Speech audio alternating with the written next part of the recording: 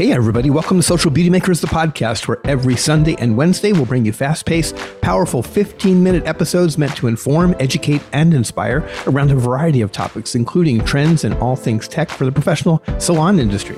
I'm Gordon Miller, your podcast host. Thanks for tuning in. Let's get started. So today I'm going to do kind of a riff on 5 pet peeves that I have about the industry. What does that mean when I say I'm a riff? It means I'm not very planned. I've got my topics and I've got some notes.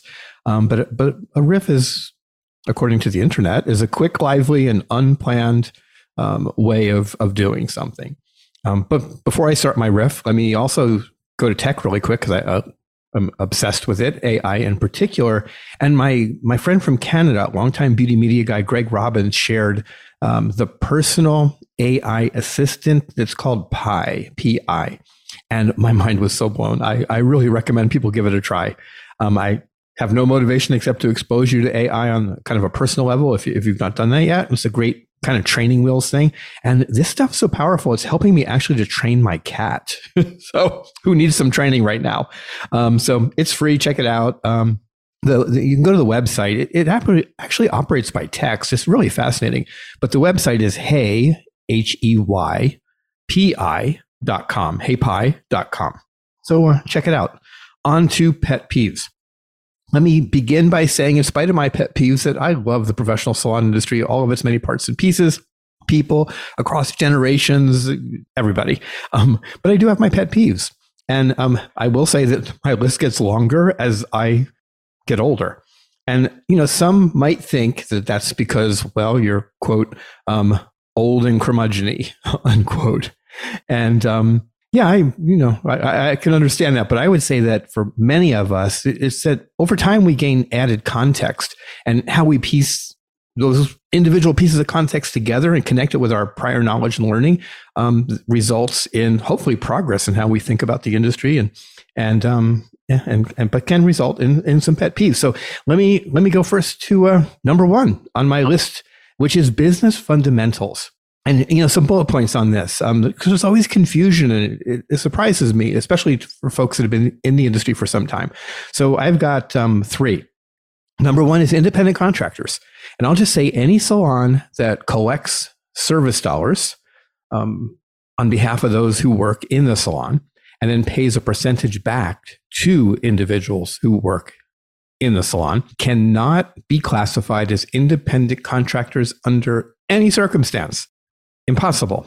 And in fact, I won't go into a lot of detail here, but it's like less than 1% of the industry are independent contractors. But by definition, you have to kind of work at multiple businesses. Longer conversation. But yeah, if you're classifying people who work in your salon as independent contractors, you're not doing it right. Number 2, commission. I recently saw a survey of commission salons that's across the country that said 50% of those who responded to the survey were commissioned only pay structure. And 26% said that they pay their commission employees the greater of an hourly rate versus commission. So let me just say yay to the 26%, because commission has to consider minimum wage laws, federal and or state, period, end of story. So all employees in America must be treated in a way that meets minimum wage standards, which is actually the greater of state or federal minimum wage requirements. So when you calculate compensation, if a person is so many hours in the salon, they must receive at least the total amount of those hours times the minimum wage. And if commission is greater, then they get more. If commission is less, they must get the minimum wage for all the hours that they are working. And working, by the way, doesn't mean that they're necessarily doing something. If they don't have a client and they are there, quote unquote, working, then they have to be considered as a working hour, under minimum wage requirements. So anyway, consider that commission only pay structure doesn't really exist in the way that some people have thought about it in the past, and to do otherwise is a big liability. Rental. The IRS defines what it is. They do it pretty clearly. It's a lot of words, but it's they have the list and it's stated very clearly, and they do it specifically for our industry. You can Google it and find it all on the IRS website. And, the root idea is that renters, both booth and chairs, as well as suites, by definition, they control their businesses. And so, they collect their revenue, they set their hours, and a whole lot more is on the list. And it reminds me of just the same way it is with a person who owns a traditional salon and has a landlord. And again, they don't collect the money for you. They don't do a lot of the day-to-day stuff that helps determine where control lies. And that's how the IRS looks at it is who's in control or who should be in control. And again, classification then kind of rolls off of that idea. So renters across categories, think of them as tenants. And everybody else think of potentially as employees, and they are not the same. So that's pet peeve number one. On to pet peeve number two, the word artists. I've mentioned this many, many times. And, there's different definitions, I think, that everybody applies to this, but we have gotten to the point in the industry where it's I think, a problem because we call everybody an artist, students in school, people who are in front of a stage. Online, we basically refer to the entire industry of professionals and those coming in as artists. And, I think, that creates some challenges. I think, that titles matter, words matter, labels matter. And, if you get a label too soon, I think it can potentially take away your motivation to aspire to something higher. And once you're an artist, where do you go next? And I think it's important that we always have a place that's clear that we have the opportunity to go to next and within the lane that we're in, meaning, work behind the chair as an example. And so, really important. I would also say that, artists, that's inside the industry language. That's for us to have with one another more so than with clients. They're not necessarily looking for that. So I think that's important to say. I wonder when it happened. I feel like it's about 10 years or so ago. And because throughout most of my career, we didn't call everybody an artist. It was reserved for people who were, in a certain category, who had achieved certain, not necessarily prominence, because you don't have to be prominent to be an artist, but their work was at a certain level and was in a certain lane. Another lane, which I think is just as important, just as something to be proud of, is craftsperson.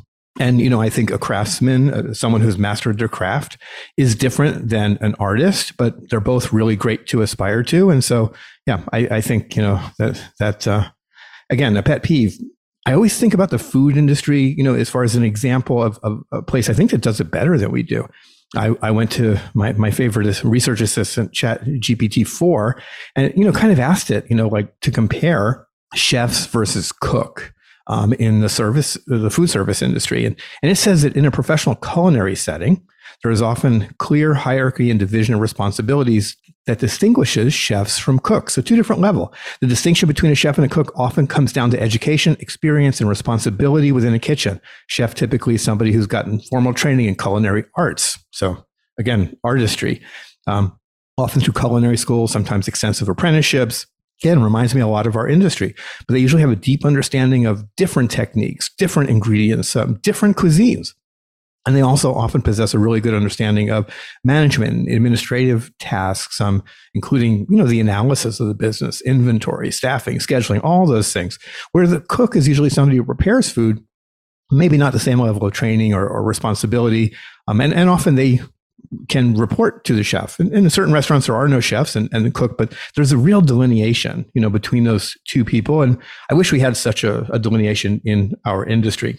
Also connected to that, is this idea that we see all the time online that is something that connects to Malcolm Gladwell, the author. He wrote a book called Outliers. And he said it takes 10,000 hours to master a craft. And it's just become kind of a thing that we all say. It's become a standard. And, if you Google it, you'll find there's a lot been written about it. It's basically not true. That this was something he kind of keyed onto, and there's more to the story. But there's no set standard. We come to the table with different ability. Some get there faster than others. So I think what's most important to say is that patience is a virtue. It does take time. That you got to put in the work. You shouldn't rush to artistry, but it takes us each perhaps a different amount of time to get to the same place. And I think, that's important to say. Number 3, in my pet peeves, and echo chambers. It's a problem in the larger world, but also in our industry. And by echo chambers, I mean that we kind of live in a silo of like-minded people, or perhaps people who have similar affiliations or philosophies. Too often these days, we don't get outside of those silos, and the world and our industry are just filled with various silos. Examples would be, communities, quote unquote, coaching silos, for coaches who have a bigger audience and kind of live in that silo, the people who are connected to them, as well as the coaches themselves. Another silo would be brands. Facebook groups create silos. People who are on board of directors in various groups, they often live in silos. There's a school silo. And I think so it's really easy to, just have kind of tunnel vision when we get in these silos if we're in there for too long. And as an example is like, I'm socially liberal. I'm fiscally conservative. So in my larger life, it would be easy for me to be in those silos, but I purposely pay attention to the far left, the far right, and the mainstream middle. And I kind of try to stay up with all of it. I watch news programs and read things that are in all the different categories, even though they're not necessarily my own. But I, pick up interesting ideas and different perspectives, and it just helps me to understand life, I think, better. Number 4, something called imposter syndrome. Imposter syndrome, and this is going to lead to something in a second, but imposter syndrome, that's this idea that it's kind of a psychological thing, which individuals that doubt themselves, they doubt their skills, their talent, their what they've accomplished, and they kind of have this internalized fear of being exposed as a fraud. And that's typically despite evidence that they are highly competent, that they deserve whatever praise or recognition that they're getting. But yet again, they have this feeling that they're not. They sometimes think, that they've been lucky, and that they're deceiving others by appearing to be one way, versus another. But in reality, the person who has imposter syndrome is quite the opposite of that typically, and is deserving, of the praise. My pet peeve goes to kind of the opposite of imposter syndrome. And that's something that's called actually the Dunning-Kruger effect, Dunning-Kruger. And this is kind of this bias that people have who actually have low ability, and they kind of overestimate their skills. They have this kind of bias of superiority that actually kind of comes from people's inability to recognize their lack of ability. And so they can present themselves as an example of a great coach who talks a good game but has very little experience. And there are those people out there in the world. My good friend Michael Cole long ago referred to this as the unconsciously incompetent. Unconsciously incompetent. They're basically kind of incompetent in varying degrees, but they don't realize it. And so I think that's interesting. And that's a pet peeve because I just see so much of that now. And, it concerns me. So Dunning-Kruger, take a look. Number 5, my last of my pet peeves for today is about generational differences. And I want to say that, coming through pandemic, I think, have been more sensitized than ever to the differences among generations, and especially the needs, the wants, the thoughts of the youngest of generations who are in the industry, which is basically Gen Z. And I think that's a good thing, a really good thing. But I would also say, and I've said this before in the podcast, is that there's always been differences amongst generations, and it doesn't feel very new to me, having lived through multiple generations. The same ideas seem to always kind of come into play, but we didn't have social media in the way that we have it today. So it's been louder. And then of course, with pandemic, when everything shut down, things again got reinforced. Not bad, at all. Again, I think it's really so important that we understand one another. But again, I think it's important to recognize that these things are not new. And that most importantly, that whatever generation we're from, that we really, really recognize that all other generations deserve our respect and room to be who they are, unless they're being, kind of a-holes, I'll say. But if they're people with good intentions, doing good things, and they're of a different generation, and they, have different context in life, I think respect is important. And respect is the beginning, of change, when we're talking to each other about the issues of how each of us can live our best possible lives, So I think that's just really important to say. That is my last pet peeve. Okay, so I am out of time for today. Again, my short list of pet peeves. I Hope you got something from it. I hope it didn't make me sound even older than I am. That would not be a good thing. And lastly, I want to thank you for being here, for listening. I want to encourage you to visit socialbeautymakers.com and sign up for my free e-newsletter if you want to get more content, if you want to get early access to the podcast. If you like the podcast, I'd appreciate a rating, review, subscribe to it, or better yet, best yet, share it. And all those things help others to find the podcast. Once again, thank you so much for tuning in. I'm Gord Miller, and I cannot wait to share more again with you next time.